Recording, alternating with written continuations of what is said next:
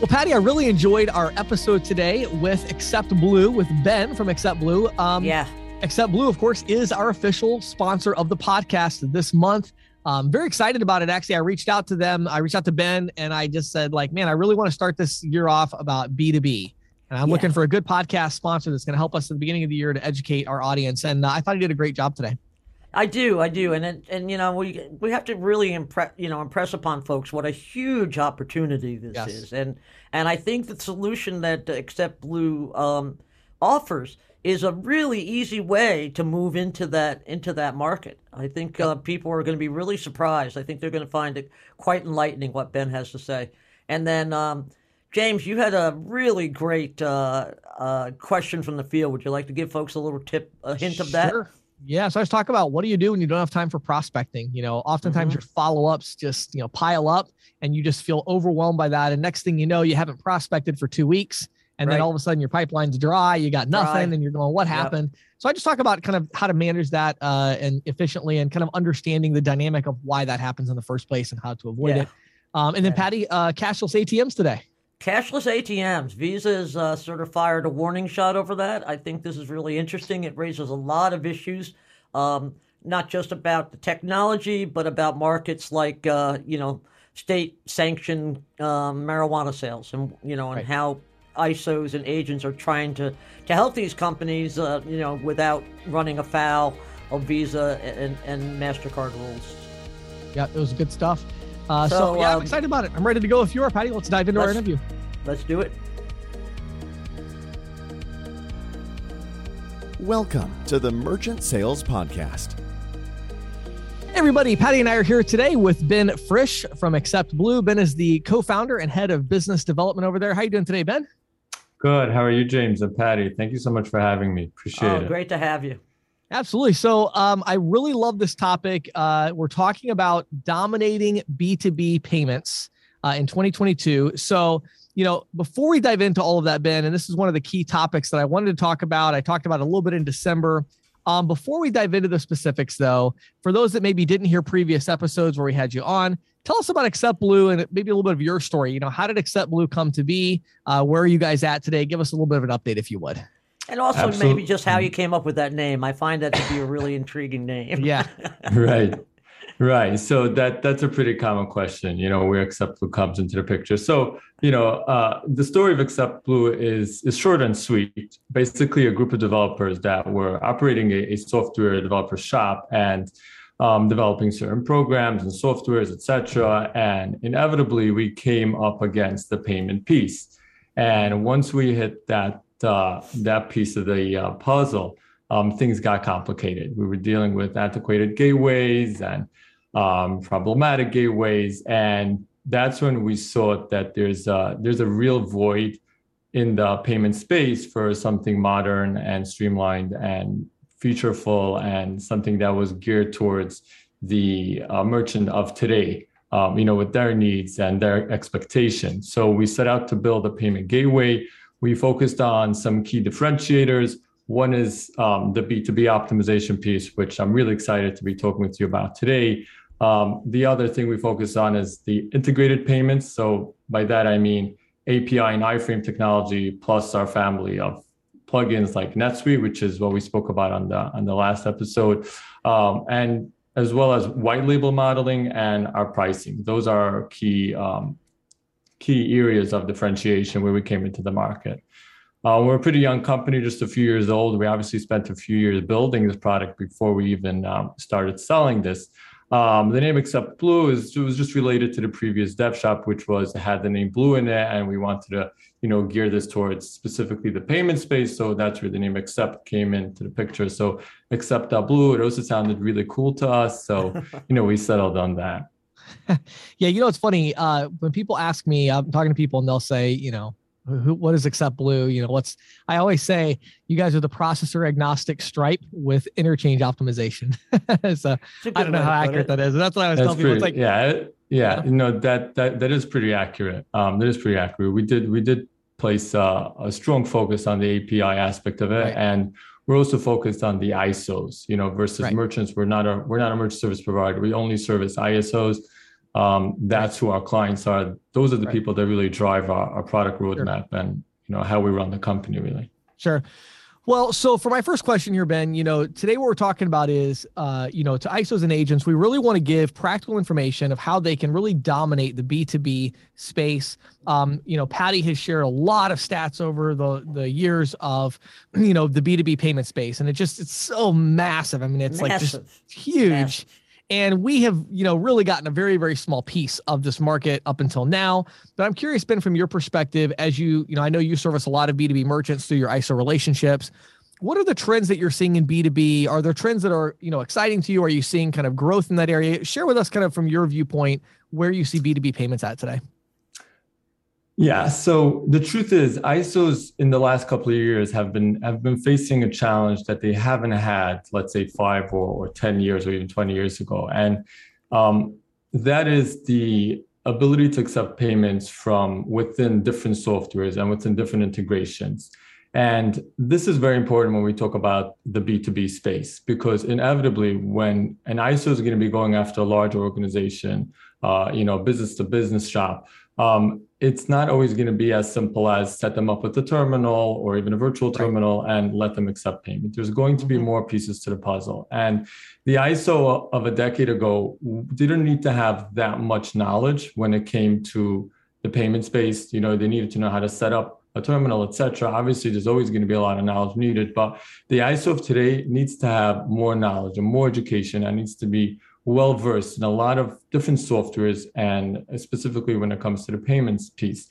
That's the challenge. And the reason why I'm excited about 2022 and beyond is because we see from the Gateway perspective that ISOs are taking on this challenge. They're realizing that the B2B space is immensely rewarding to those that go after it, much more rewarding than, say, your classic retail shop. And they're willing to learn and get themselves educated in the different products and technologies and softwares that they would need to service these merchants directly. So I think it's an exciting time for the ISO world. I think there's a lot of potential, and specifically when it comes to the B2B space, I see ISOs taking this very seriously and making a lot of headway. Well, that actually sort of raises a question for me, Ben, and that is, I've been covering the payment space for years. And it seems that B2B merchants, by and large, have been far less likely to accept card payments and moderately more likely to accept ACH payments. Checks seem to continue to dominate. I saw a statistic recently that said it's finally down to maybe 40% of all B2B payments, but still, that's a large chunk of payments. And I'm wondering, if you have a sense for why this is, and what it might take to get these merchants, these B2B companies, to accept card and even ACH payments without looking at it as a sort of necessary evil. Yeah, so that's a great question. And I think it comes down to cost, right? When we're dealing with a smaller merchant that's, their total transaction volume is, let's say, $100,000 a year or $200,000 a year. That 2 to 3% is significant, of course, but it's not that significant. When we're talking about larger B2B shops that are easily processing hundreds of thousands or even millions of dollars a year, 2 to 3% of processing fees is a very big deal. And it's obviously going to be a roadblock for them when somebody comes and tells them, why don't you accept cards? It's only going to cost you 3%. That 3% is a lot of money for them. So the biggest obstacle has always been cost. And the way to get around that is obviously by doing our best to lower that cost. And there's different things that ISOs could do with different products and technologies, one of them being interchange optimization. But the one thing that ISOs can do outside of products and outside of technology is just educating merchants that even though 2 to 3% is, yes, a very significant expense for them, realizing that relying on paper checks is also expensive, but in different ways. And the easiest way to say that is and I sometimes tell ISOs, ask your merchant if they have any outstanding invoices at the end of the year. Right? If there's even one outstanding invoice, one of a $20,000 invoice or something like that, that's already more expensive than your processing fees to a certain extent, right? Relying on paper checks, which has always been the go-to payment method of B2B industries, is expensive once the merchant comes to realize that there's other expenses other than processing costs related to the paper check. There's the people that need to manage it. There's the chasing after the merchant. There's the outstanding invoices. So I want to talk about the technology. And there's also the collection float. I mean, It's even 100%. with technology, it's still a lot. There's still collection float in mail float and collection float that hampers Absolutely. them, right? Yeah. So Ben, let's dive into the optimization. You've touched on it a few times here. Interchange optimization. I think, at a high level for our listeners who don't fully understand, of course, is where we're taking, the interchange that a card would clear at, and we're getting a better interchange rate by providing additional data. So in the case of level 2, that might be something like a purchase order number or, different zip codes that we might need or various cardholder information or purchase order information.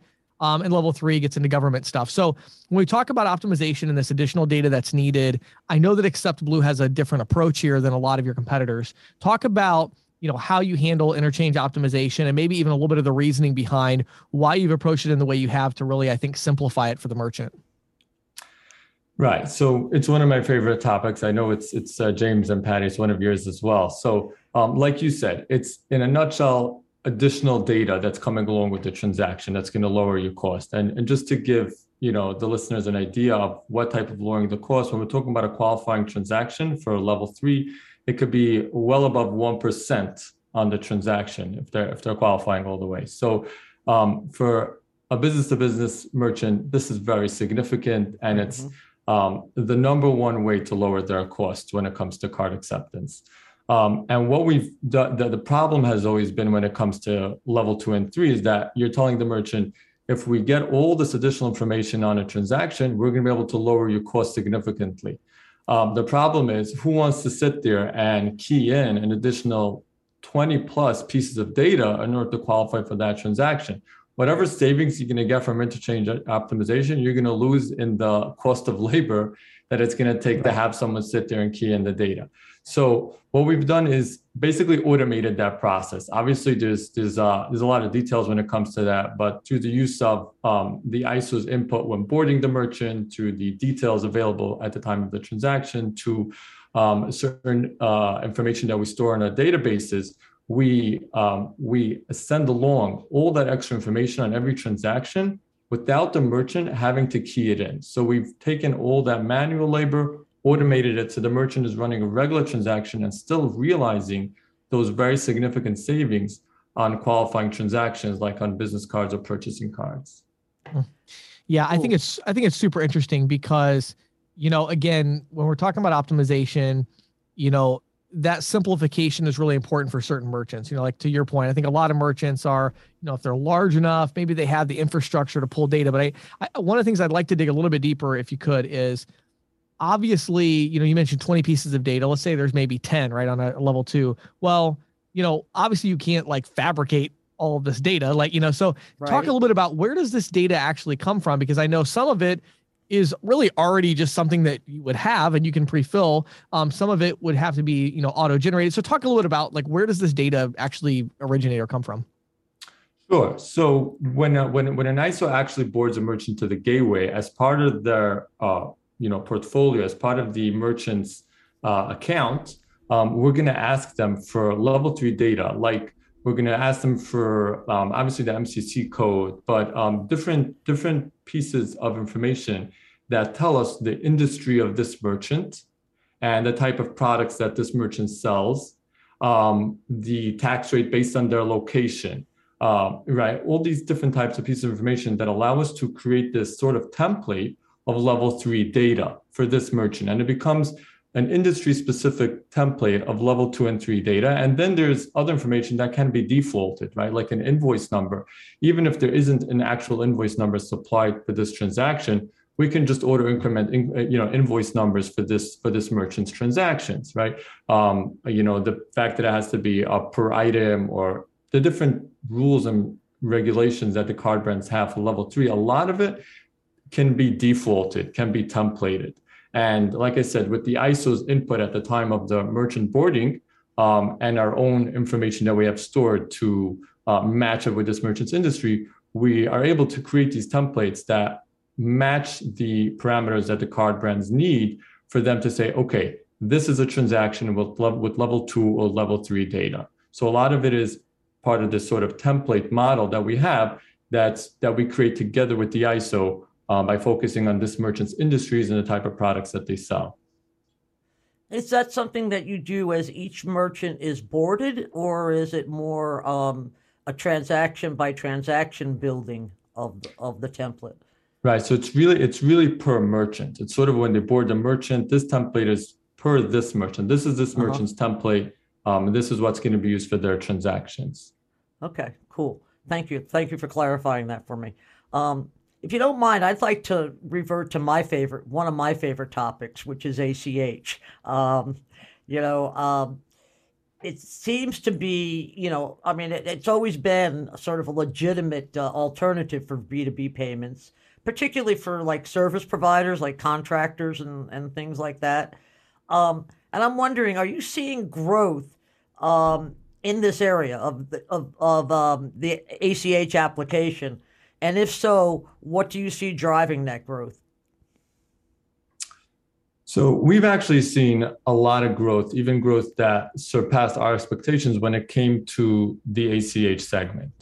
We certify to Paya, Vericheck as ACH processors, and we've seen a lot of ISOs and their merchants take advantage of ACH processing. So what's driving this growth? So one is cost. Right. I would think that would be the biggest driver, right? Because ACH is pretty inexpensive. Exactly. Obviously it depends on the pricing that an ISO has with an ACH provider, but for the most part, at least up to a certain threshold, they don't even have a percentage. They're not keeping a percentage. It's a per transaction fee. Right. Exactly. So that when you're, again, dealing with, let's say, B2B organizations that are slower to change and are concerned about costs, and you tell them, okay, look, it's ACH, it's the same check, it's just not paper, right? You can store the check on file, right? You can store the check in the gateway, in the customer vault, and just charge it whenever you want. It's obviously, it allows ISOs to approach B2B merchants much easier. So cost is definitely a factor.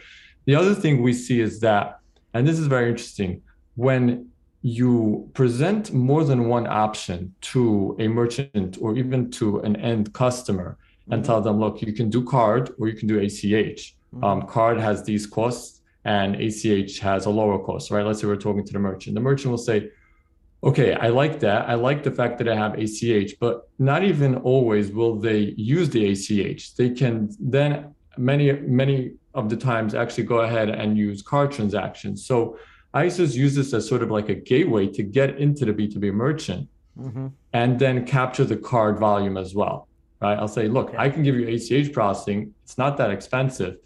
And then you present the merchant with ACH or card, and many times the merchant will use both of them or even card more excessively than the ACH option.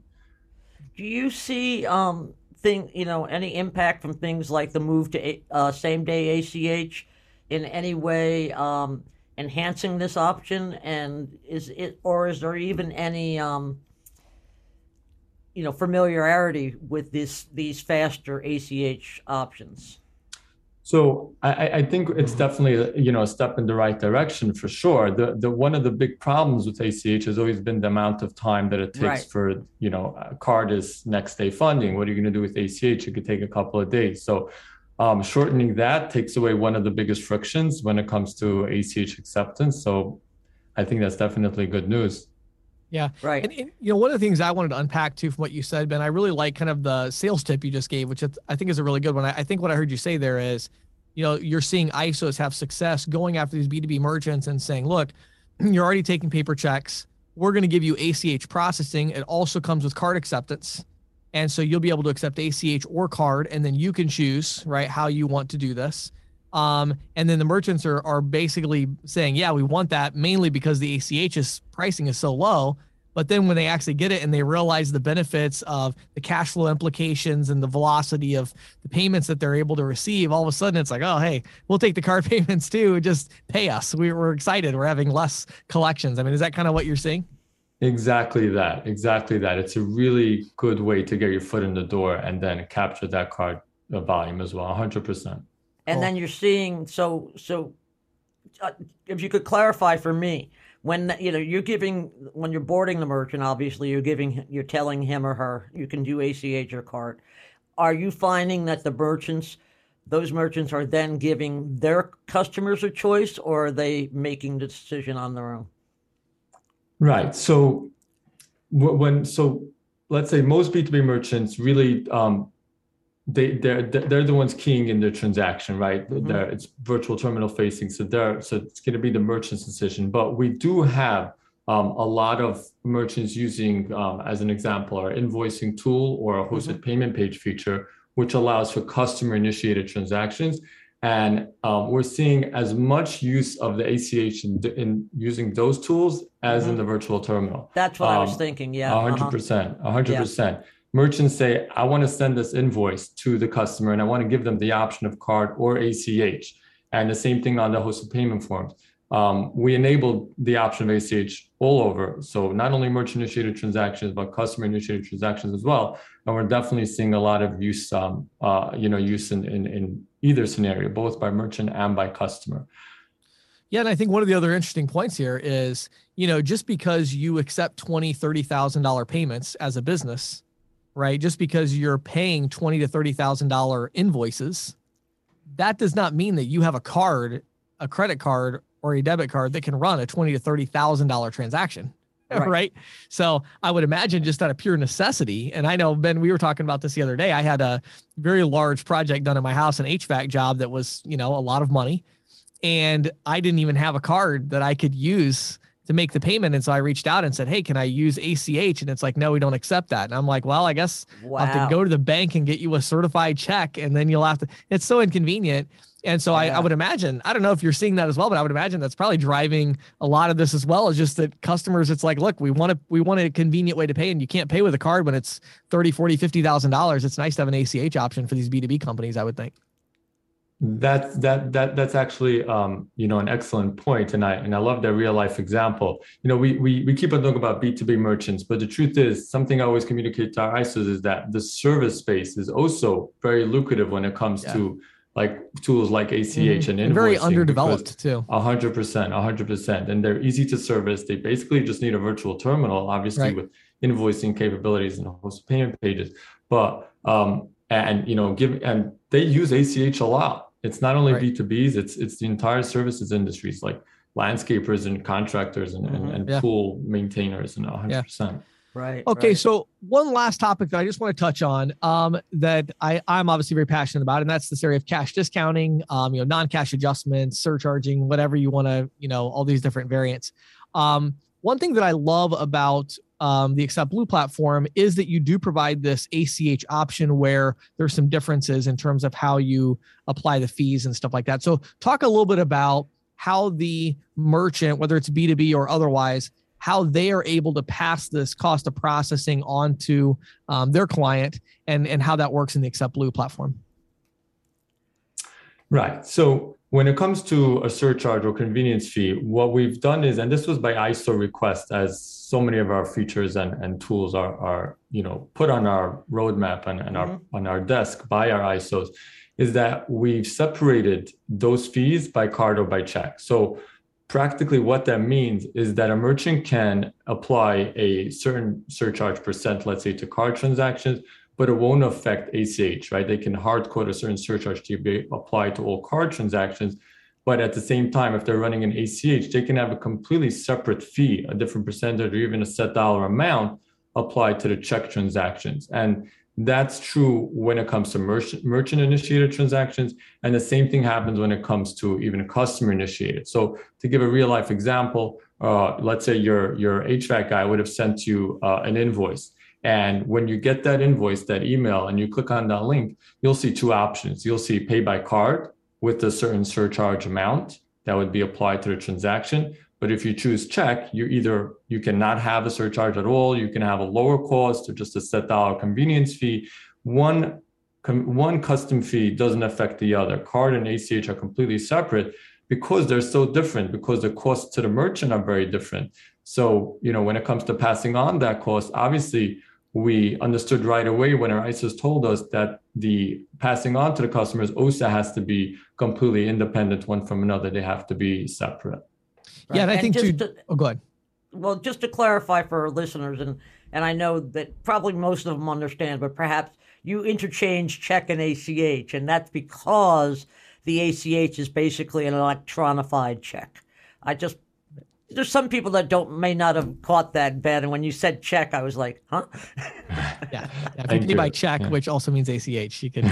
Yeah. The other thing I want to clarify too, Ben, I think if I understand the current state of the platform, when you use the word surcharge there, that's more meaning in the general term that it's something that's added on. It's not actually a compliant Visa surcharge that's only applied to credit. Right now, it's more of like a non-cash adjustment type or service fee that's applied to all card transactions. And I know you have some more things on the roadmap there, but is that correct?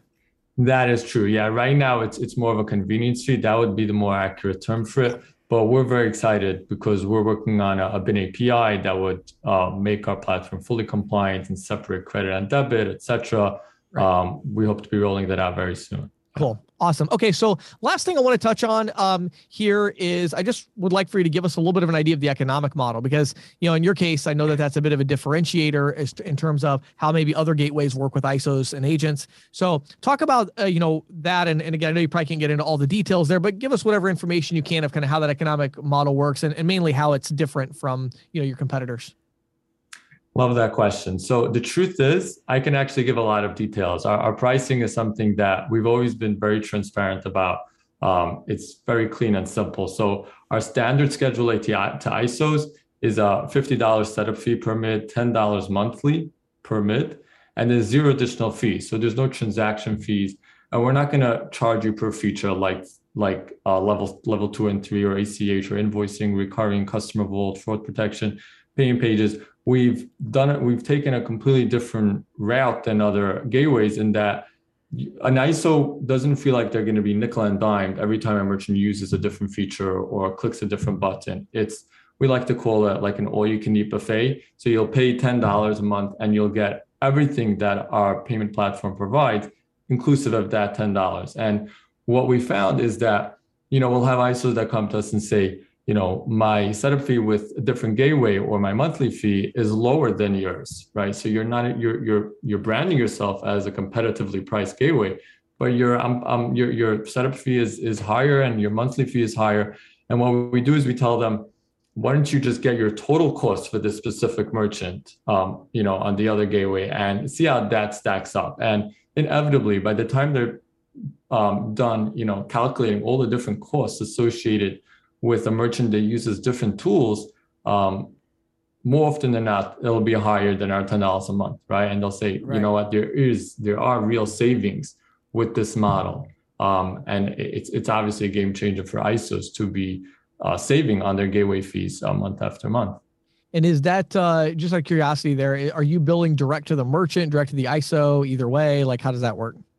Right. So one of the things that we differentiate ourselves with is our white label model, which means every ISO has the product completely branded to their ISO office, their ISO brand.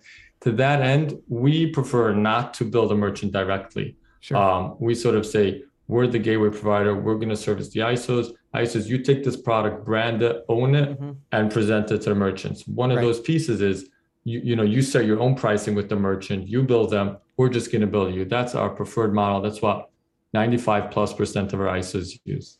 And I would imagine that most ISOs would prefer that because they can mark it up. Right. Right. Yeah. Right. Most ISOs do. We definitely have some ISOs that say, we've never done the billing. We like when the gateway does the billing, and obviously, that's something we'll support. But we strongly recommend and push, the first model. Yeah, definitely helps to build the brand for the ISO, and it gives them an opportunity to, and, mark it up. I mean, even if they mark it up a few bucks and they've got 1,000 mids like that, that's going to make a lot of money. So, awesome. So, at the end of the podcast here, I definitely want to get some contact information and tell us kind of where to send people. Before that, though, I do want to just mention and plug an ebook that Ben and I are working on, and Patty as well. But we're working on an ebook with the same name as this podcast, which is Dominating B2B Payments in 2022. Very excited about that. We're going to have that out at the end of the month. So if you're one of our subscribers, obviously you'll get an email to that effect. Definitely make sure you're on the CC Sales Pro email list at ccsalespro.com. But we're very excited about that. I've got a lot of things planned. We're working on really making it a practical guide because I just believe that this is such a big opportunity. I actually reached out to Ben a few weeks ago because I wanted to have a podcast sponsor for the first month of the year that was centered around B2B and going after that opportunity, and then releasing an ebook at the end of the month to that effect as well. So excited about that. We'll have more information to come. Ben, where would you send people if they want to learn more about AcceptBlue and working with you guys? Sure. So they can go to accept.blue, no .com, no .net, just accept.blue. That's a pretty common mistake. It's also not related to American Express, right? I've had people say, yeah. People, I'm sure people bring that up with you, right? Yeah, someone recently messaged me like, "Wait, I didn't know American Express has a gateway." I'm like, I'm not American Express. I've got nothing to do with American Express. So our website is accept.blue. Anybody can email me directly. It's ben@accept.blue. And I'm excited as well for the ebook. James, Patty, I think both of you, I'm a big fan of you guys and your programs. I think both of you do a phenomenal job at educating ISOs and agents with all the knowledge that they need to successfully sell. So thank you so much. And congratulations on an amazing job. Well, thank you very much. And to plug the ebook myself, I think the beauty of the ebook for people will be this podcast has been very enlightening, I'm sure, for many people, but the ebook gives you something to go back and reference and study, and it dives a little bit deeper than we were able to do here. Yep, absolutely. Well, Ben, thanks again for your time. I appreciate it as always, and I hope you have a fantastic day. Thank you. You too, Happy James New and Year. Patty. Thank you.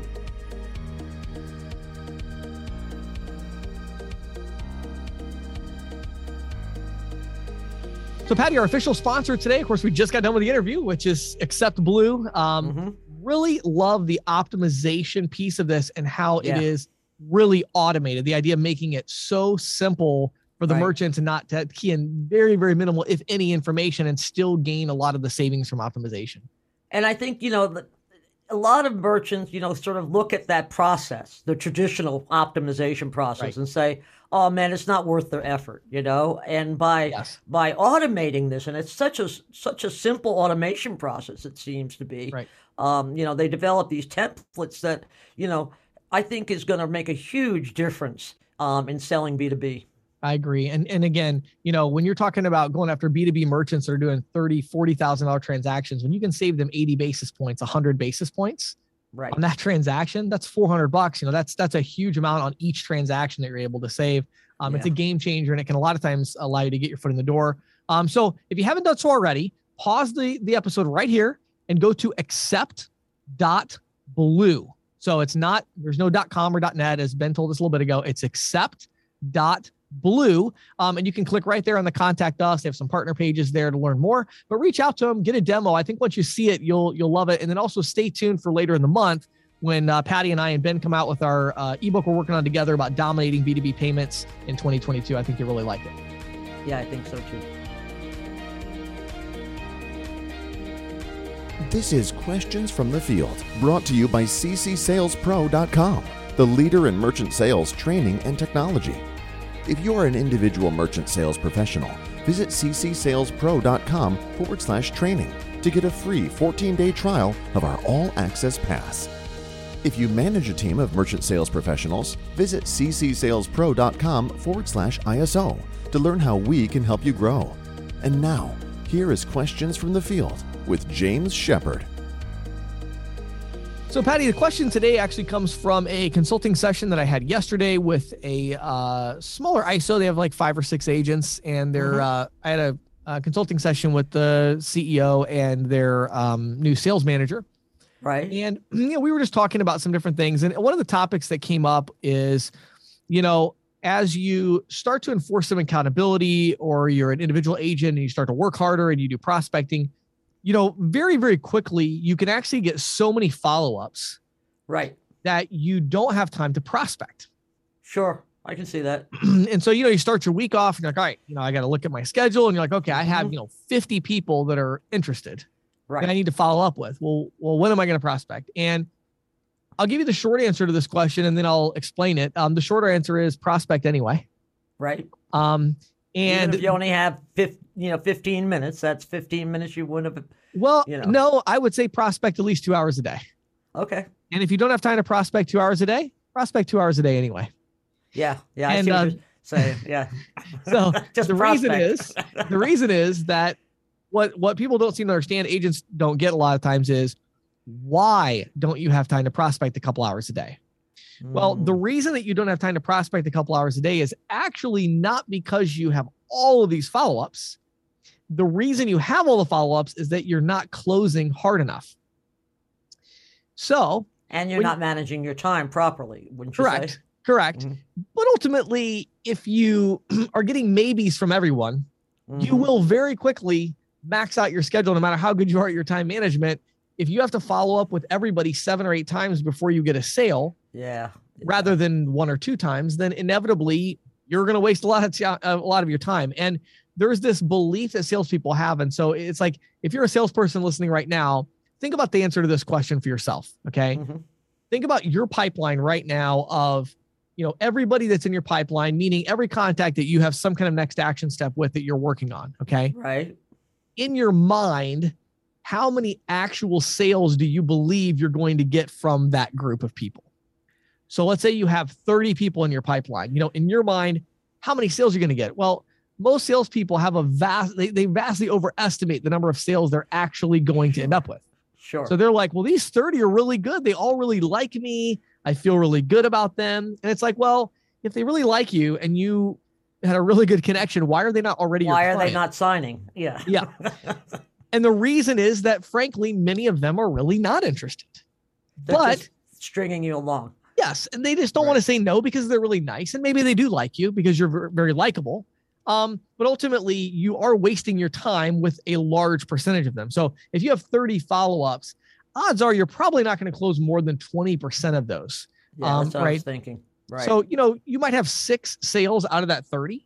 Mm-hmm. And the other thing that is so interesting about this, that again, and I fall prey to this all the time as a salesperson as well, so I get it. But the other thing that's interesting is, generally speaking, if you forced all 30 of them to make a decision today, right, probably get about 6 sales, which is the same number as you would get if you got them to make a decision over the next 90 days. Right. So right. The truth is, there are people in your pipeline who are interested. There are people in your pipeline who are not interested.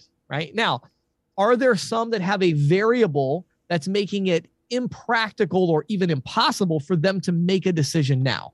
Yes. So you might have somebody who they don't have a copy of their processing statement and they really want to see if you're going to save them money. Right. Maybe they have a point of sale system and you don't even know if you can integrate with it, and they're not willing to switch that. So that would make it a no-go for them. Maybe they have a business partner that actually, they're not just lying about it. That business partner actually really is involved in a decision. They can't make a decision without that business partner's approval. So those are examples of variables where, as a salesperson, this is where you do follow up, right? Mm-hmm. I'm not against follow up at all. I'm only against follow up once you have eliminated all of the variables to the decision. Once all the variables to the decision have been eliminated, then guess what you do next? Then it's get a decision. Like, that's it. You get a decision, yes or no.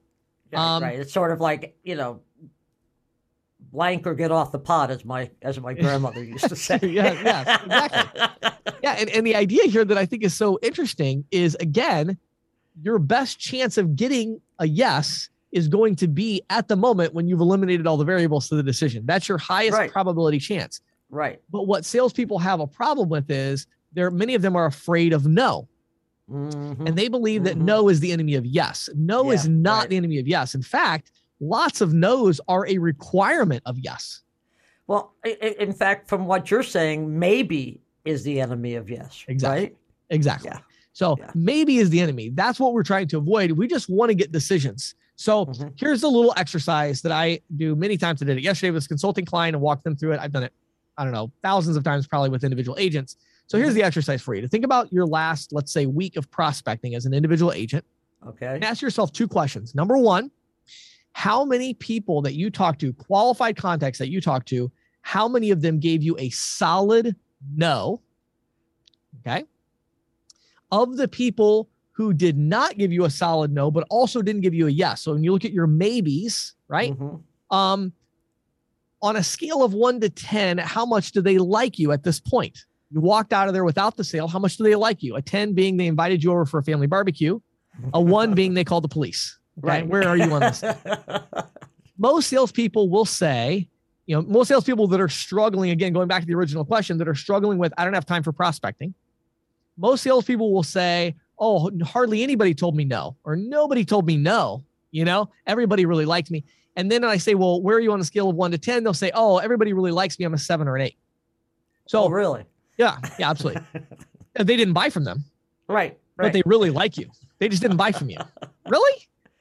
Is that possible? You know what I mean? That's like people that are dating and are saying like, I had this really strong connection with this girl that I met at the bar. She wouldn't give me her number, but I think she really likes me. Right. No, she doesn't. You can tell because of her actions, right?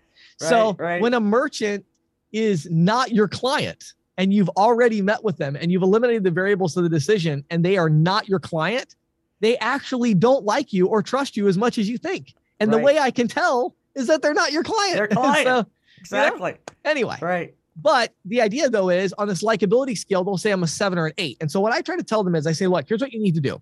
You need to make yourself less likable. You need to leave that merchant at a 4.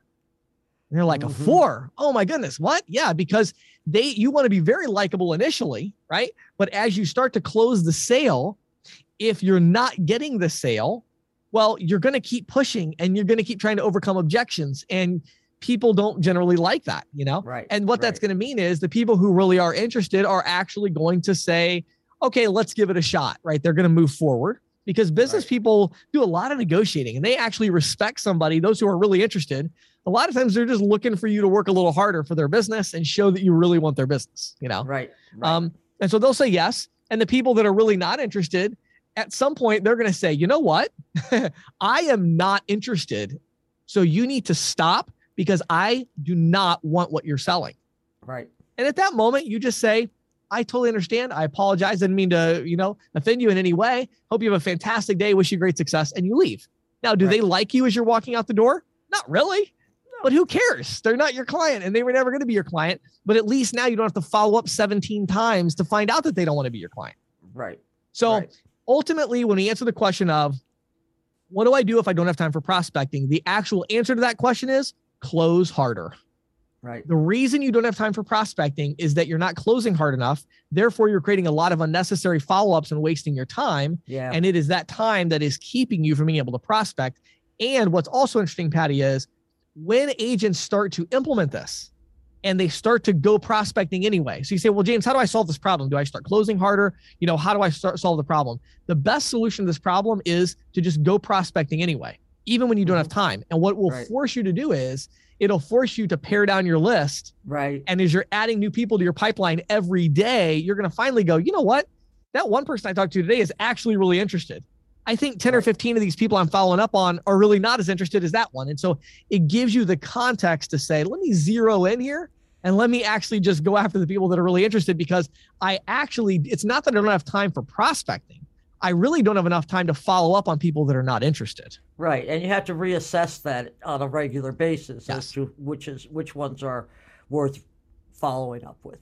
Absolutely. So hopefully for some of you that will help you with your time management as you come into this year. The key is just keep adding more people to the top of the funnel and inevitably you will make more sales. It's a numbers game to some extent. It's a numbers game. Yeah. And what's going to happen is you're just going to say, well, I have to prospect for 2 hours today. So I can't follow up with all these 14 people. So which are the people I should follow up with the most? And it's going to force you to maybe call the other ones and say, hey, I was going to follow up today, but I'm really not sure that you're interested in moving forward. Is this something that you want to do or not? Right. That's a really good technique. And then they'll say, usually they'll say, no, we're not interested. Right. And you'll say, that's what I thought. Well, if you ever are interested, let me know. And, Right. Now move on. And maybe you'll be, I'm always surprised. Like, sometimes I'll get myself in that position where I'm like, oh my goodness, we're following all these people. I look at we use Pipedrive, and I'll look in there and like, oh my goodness, all these consulting deals and advertising and all this different stuff and our ISO AMP, and we sell all these services and, training. And I'll look at it and, every once in a while we'll kind of go like, wow, we got a lot of people we're following up with, and we'll just send emails to all of them and say, hey, do you want this or not? Right. We'll word it a little bit nicer than that. Right. Sure. And inevitably, some of the people that we didn't think were interested say yes.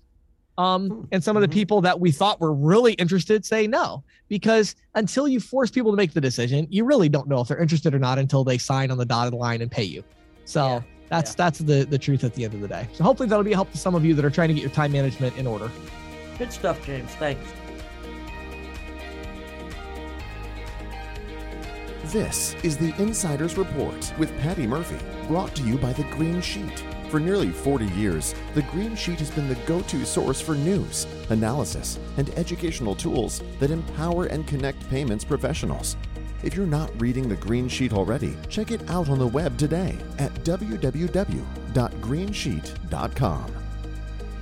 Well, James, it seems like the days of cashless ATMs, at least for marijuana dispensaries, may be numbered. Really? Now, yeah. So, okay. Yeah, Visa's rearing its enforcement head, shall we say. And just to give people a little bit of background, cashless ATMs are a vehicle for accepting card payments. They have a lot of applications, but perhaps the most common is marijuana dispensaries. Dispensary transactions, of course, are banned from major card networks due to the federal prohibitions around marijuana. So some ISOs are setting these businesses up with cashless ATMs, which kind of resemble traditional ATMs in functionality. Customers insert a debit card or a PIN-authorized credit card to pay for items, often receiving some cash back to round up the purchase, because KTMs don't give out coins, right? So, for example, a customer may have purchases totaling $95.50, in which case the transactions rounded up to 100, and the customer receives $4.50 in change. And then the transactions appear on their bank statements either as ATM debits or cash advances on their credit cards. Now, exact estimates aren't available, but I've been told by some experts that thousands of dispensaries around the country use cashless ATMs. There are marijuana dispensaries currently operating in about 36 states that have legalized marijuana for medical and/or adult recreational uses. It's my understanding that these cashless ATM transactions are typically routed through the regional ATM networks, like Star, Shazam, NICE, those guys. Right. But apparently that's not the case. Apparently Visa's Plus network is also being used to route at least some of these transactions, and Visa is not happy about that. They sent out a compliance notice to acquirers last month, asserting that some companies are miscoding pot shop transactions. I like that, pot shops. Pot shop transactions as ATM cash disbursements in violation of its rules. And acquirers, have an obligation to stop this practice. The memo says, quote, acquirers will be subject to non-compliant assessments and/or penalties when they or their third-party ATM agents are found in material non-compliance with Visa rules. Now, the notice doesn't expressly mention cannabis shops, but it does note that cashless ATMs, quote, are primarily marketed to merchant types that are unable to obtain payment services, whether due to Visa rules, the rules of other networks, or legal or regulatory prohibitions. And of course, this latter category would cover marijuana dispensaries. Now, the Green Sheet interviewed Bruce Renard. He's the president of the National ATM Council.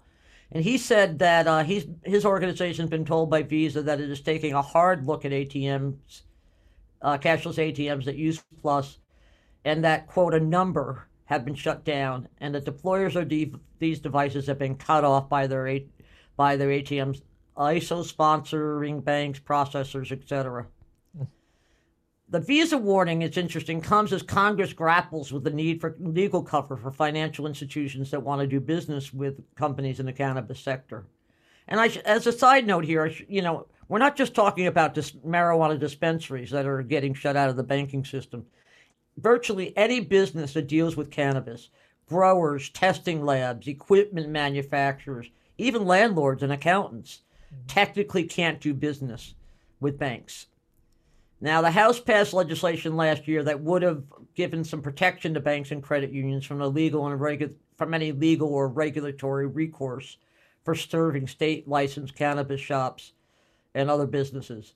But that legislation stalled in the Senate, and absent the cover of federal law for banks and their merchant acquiring partners, cannabis businesses are flush with cash. I interviewed a dispensary owner a few years ago who told me that they have at any one time in their shop $30,000 to $50,000 in cash just sitting there. They have to actually rent vault space from non-banks and then hire armored cars to take the cash to these vaults and protect it. Then they have to hire armored guards. I kid you not. They hire armored guards to accompany them to the tax offices where they pay their taxes. It's crazy. So, yeah, because they can't even get a bank account to deposit their cash. To deposit the cash, right? They have to do everything in cash. Everything in cash. And, just to put this in perspective, the retail market for cannabis last year was expected to top $17 billion. That's a lot of cash floating around there. And not surprisingly, these businesses become magnets for thieves. I read a report last month about one Colorado chain of dispensaries that had 15 burglaries or robberies during one 3-month period in 2020. Wow. And, it's interesting because I've had this conversation with friends. It's why a lot of municipalities just don't want the businesses there. They're like magnets for crime. Yeah. There's going to have to be at some point some kind of resolution so that banks can at least accept this cash. Right. And I think once banks are allowed to accept the cash, well, then Visa and MasterCard and the networks will become a little bit more accommodating. Right. But again, like I said, it's not just the people that sell, medical or adult recreational cannabis. It's the, CBD has become a big market. Yeah. That's a cannabis product, which technically you can't route those transactions through the networks. Yeah, which is insane. I mean, to me, regardless of your personal beliefs or political affiliation, there should be a pretty obvious distinction between something that's legal or illegal. Right. If something is legal, then why? But the problem is that it's legal at the state level. It's not at the federal level. I understand. And that's where that's where Visa, MasterCard, and the banks kind of they're sort of stuck between a rock and a hard place. Yeah. Which is why some sort of legislation, is really important. And it's also, like you say, regardless of people's political beliefs, social beliefs, I read a survey last year that said something like close to 90% of adult Americans think it should be decriminalized and or legalized, use of cannabis. So there's a lot of public acceptance. Right. There's a lot. The states are making buckets of tax dollars from these shops. Right. Yeah, and it even seems like at the state level, it seems like the states would, it's like if you're going to legalize it, can't they provide protection for at least, local regional banks in their own state to say this is legal, so you may. They may have bank accounts. Actually, California tried to establish its own bank. Yeah. For that express purpose. Yeah. But the problem comes in that even if it's for your local banks, if they are FDIC insured, then they're federally regulated. Oh, sure. And that's the catch. Yeah, nobody wants to do business with a bank that's not FDIC insured. So exactly. Yeah, very interesting. Yeah, well, it'll be interesting to see how this plays out. I mean, it's I actually am kind of surprised it hasn't already played out again. I mean, it doesn't, regardless of your beliefs or whatever. I mean, we're in a democracy. Generally speaking, when 90% of the population wants something to happen, it generally does happen. Generally happens. Right. So. But, it's sometimes, I blame a lot of it on the gridlock in Washington. It is. It's a perception thing. It's a perception thing. Yeah. So. Well, definitely keep us posted on this one, Patty. I shall, James. Thank you. Thank you for listening to the Merchant Sales Podcast. Whether you are an industry veteran, processing executive, or just trying to learn about the payment space, we appreciate your time. The Merchant Sales Podcast is a joint production of Greensheet.com and ccsalespro.com, and we hope you will tune in next week for more information and tips on building your merchant services business.